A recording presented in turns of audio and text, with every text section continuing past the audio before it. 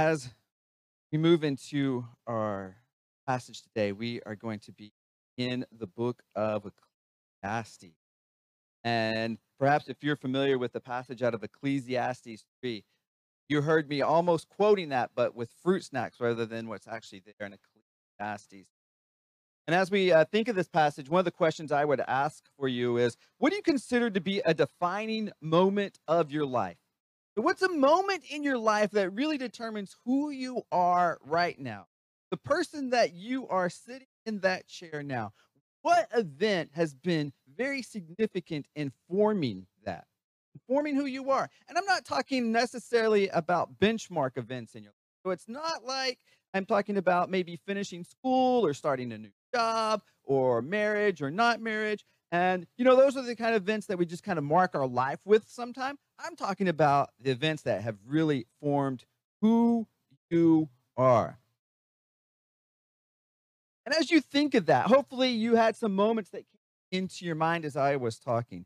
And, know, often those moments are unpleasant, aren't they? The moments that have so informed who you are right now were unpleasant when you went through it. And certainly at the moment, if you had a chance to say, "Oh, get me out of this," you would have been like, "Get me out. I do not want to experience that." But now I ask you, as you look back on that moment, maybe with years or decades, what would you say? Would you still go through that when you've seen the person that you are that has come out of that moment? Would you still go through that? Kind of one of these little conundrums, isn't it? We're not quite sure what we might do. And I want us to think now of a biblical story. And I want us to think specifically of the story of the crucifixion of Jesus. And I want you to drop yourself into that story. And you are now Pontius Pilate. So this is who you are in the story of the crucifixion of. And Pontius Pilate was the Roman official who really makes the thumbs up or thumbs down decision on whether Jesus will be crucified. And as we would look through that story, we would see Pontius kind of weighing these different choices. What do I do? Is it going to be yes or no? And he's a politician. He's trying to figure out what's going to be best for him in the long term. But you're Pontius Pilate. What do you do? From one side, you say, "Oh, no way. No way would I let him crucify Jesus. He's perfect. He's the perfect Son of God. He's done nothing wrong. It's completely unjust to let him go upon that cross." But then you find yourself, but it's through that cross, it's through the death of Jesus that we have a relationship with God.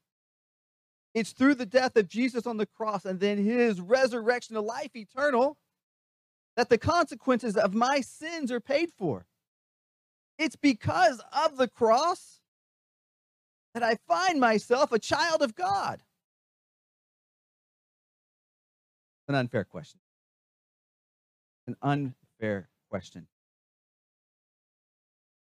Such examples reflect on the complexity of life that we face. In this complex life we find that often our greatest hurts foster our greatest joy. Our greatest joys foster our greatest. With that, I'm going to be reading for us from Ecclesiastes 3, verses 1 through 8. And as I send out on email, sent out a link, Song by the Birds, Turn, Turn, Turn, from 1965. It was a long time ago. I guess it depends on perspective. And perhaps you didn't realize that the Birds in 1965 singing the popular tune at the time, Turn, Turn, was an exact quote of Ecclesiastes 3. If you happen to look on the email, well, if you got down to the there was a little comic and so there were these two little kids I'm talking about this passage out of Ecclesiastes, and one of them asked, are you talking about the birds? Are you talking about the Bible in Ecclesiastes 3? And the other one responds, oh, they're from the same vintage. Lord. Yeah, there we go. All right, let me read for us Ecclesiastes 3. I'm beginning in verse 1.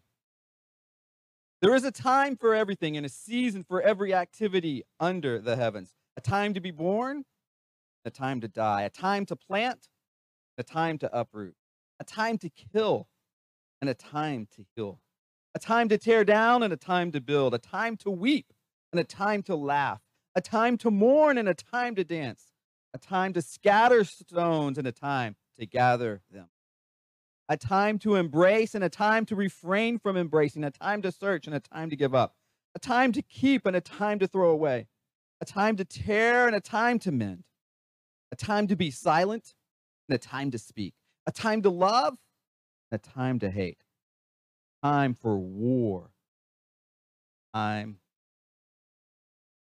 This is the word of the Lord. As we look at this, first thing I want us to see is I want us to see how this passage informs us to embrace the cyclical nature of life. Life has a cycle that simply continues on and on.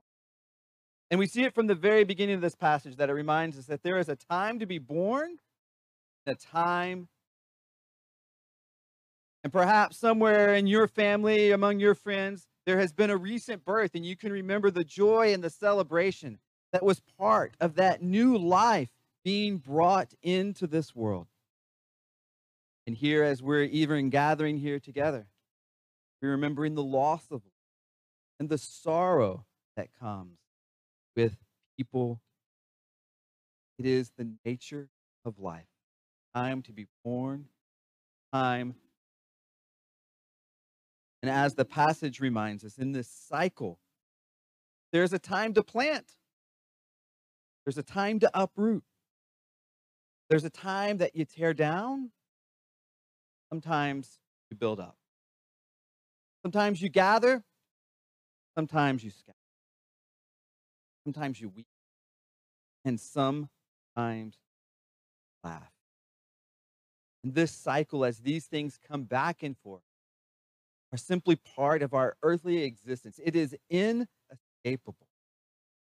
And we see the cyclical nature experienced in the life of Jesus Christ as well. We see when he came to earth for 30 years, it was a time to not minister. And yet, at about the age of 30, realized it was now for him a time to minister. As we look through the story of Jesus, we see him moving off to himself to pray, a time for solitude. We see him so often with others, a time social. We even see Jesus in his hometown, who says there cannot be miracles performed there. Time for no miracles. But in other places, his wondrous powers flow, a time for. And even in the story of Jesus, there was a time to be born and a time. But one of the great hopes that we have in Jesus is Jesus defeated that cycle of death, that he was raised to life eternal. Our hope is in Jesus, who defeated the power of death, defeated the permanence that breaks that cycle. But for now, we live in that cycle with life. Things come in and things go out. And just as Jesus experienced that in his own life, so do we. So do. But we live in a culture that does not embrace the cycle of life. Have you ever noticed that? Like, people around us, they don't want the bad things, do they? Of course not. If this is life, is all it is, you want just the good. You want there to be laughing and no weeping. You want there to be dancing and no mourning. You want to be building without ever tearing down. That is the culture of which we live. The culture to avoid the bad and seek only the good. We see it with our kids and our children, that there is a culture of no losing. There's a culture, no one's a loser, right? You see people as and you can't do anything without there being a loser, because if you're a loser, you might feel bad. We don't want you to lose. We don't want you to feel bad. We want you to feel good. Always want you to feel good. We see it for older people as there's so many self-help philosophies that come in so many different forms. Each of these working under the same premise, some sort of shortcut to success, that somehow you can achieve the good without walking through the bad. Just this secret method, this secret way, this hidden truth that's been shielded from you all. I've got the answer. Certainly we see it well as people seek to experience only the good and avoid the bad. It's identified through consumer debt, which is all on the increase, right? People saying, I've got to have something I can't afford. I want more than my life's means should give to me. And one of the ironies of consumer debt is the more money you make, the greater consumer debt you have. Right? So however much you have, you even want more. You get more, you still want more. Always looking for the good, out walking.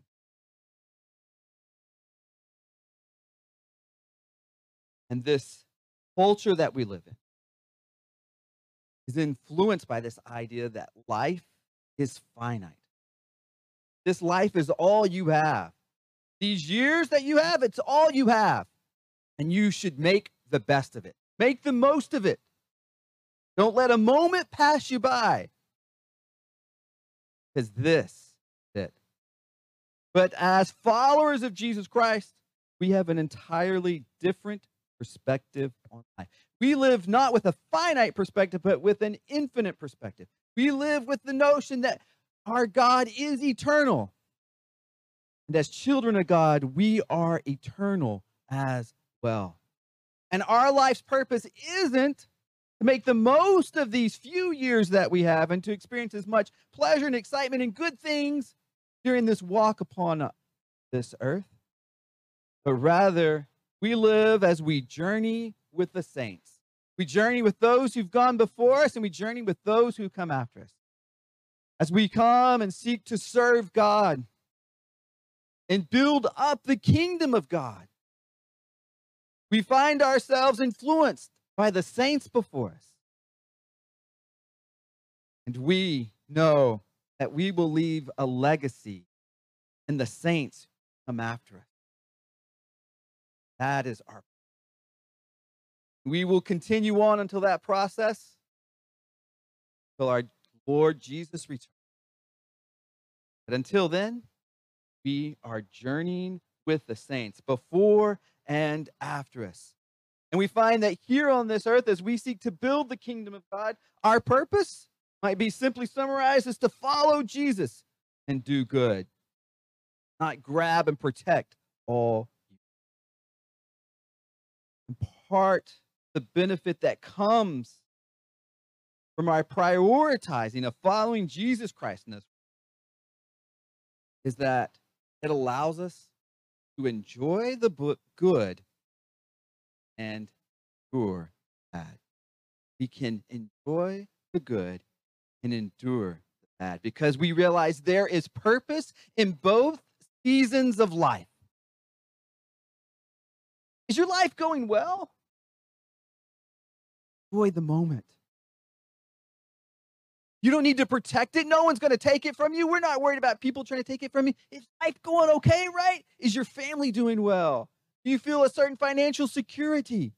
Are you having professional success? Are your relationships as you want them to be? Enjoy it. There's no guilt. There's no guilt in a good life. There's no guilt in a happy season of life.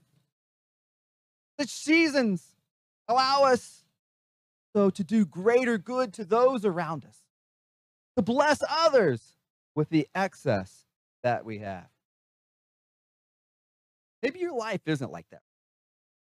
Maybe life is a little harder for you than that right now. Maybe relationships in your life aren't what you had hoped they would be. Maybe there's brokenness, people that you wish wasn't there. Maybe there's loss that you've experienced. Maybe professionally, it's just not happening for you. You're going through a season of disappointment. You know, and I feel like there's some people at these seasons, right? It's not months, it's not years, it's decades. There's just people who have hard decades of life. In the midst of those, we come with the assurance that such seasons are not a punishment, not God judging us. Now, if you're committing sin, there's consequences that come with that. Sin brings destruction upon your life. So if you're in the midst of many choices, absolutely you can expect some destruction in you. But outside of that, we come through those difficult seasons, we say God has a purpose for that. These difficult moments of life are often a season of spiritual, a time where we find ourselves grabbing closer to our God. We're experiencing the presence of God like we have never felt before.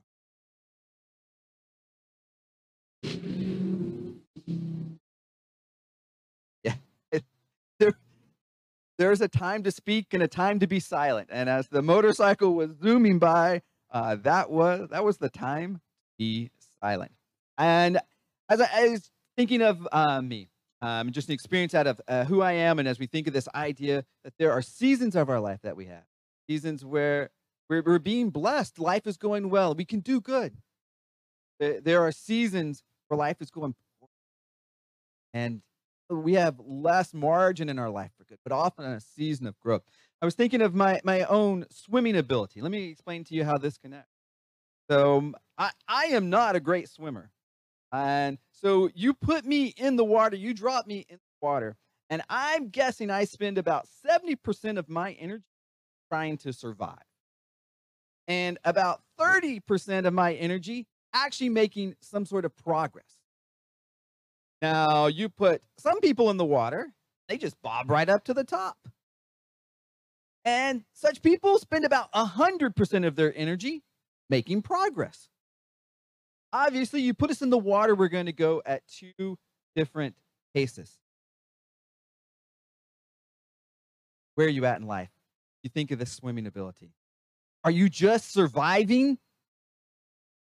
Are you spending 70% of your effort to just survive? Are you spending 90% of your effort to just survive? 100% of who you are just to survive? Then survive. You're probably not going to go far, but that's okay. You're surviving, and there'll be a season. There will be a season later where you don't have to spend so much energy. And then when that season comes and life is going a little better, you go far. You do good. You help others. Sometimes in life, we survive. Sometimes in life,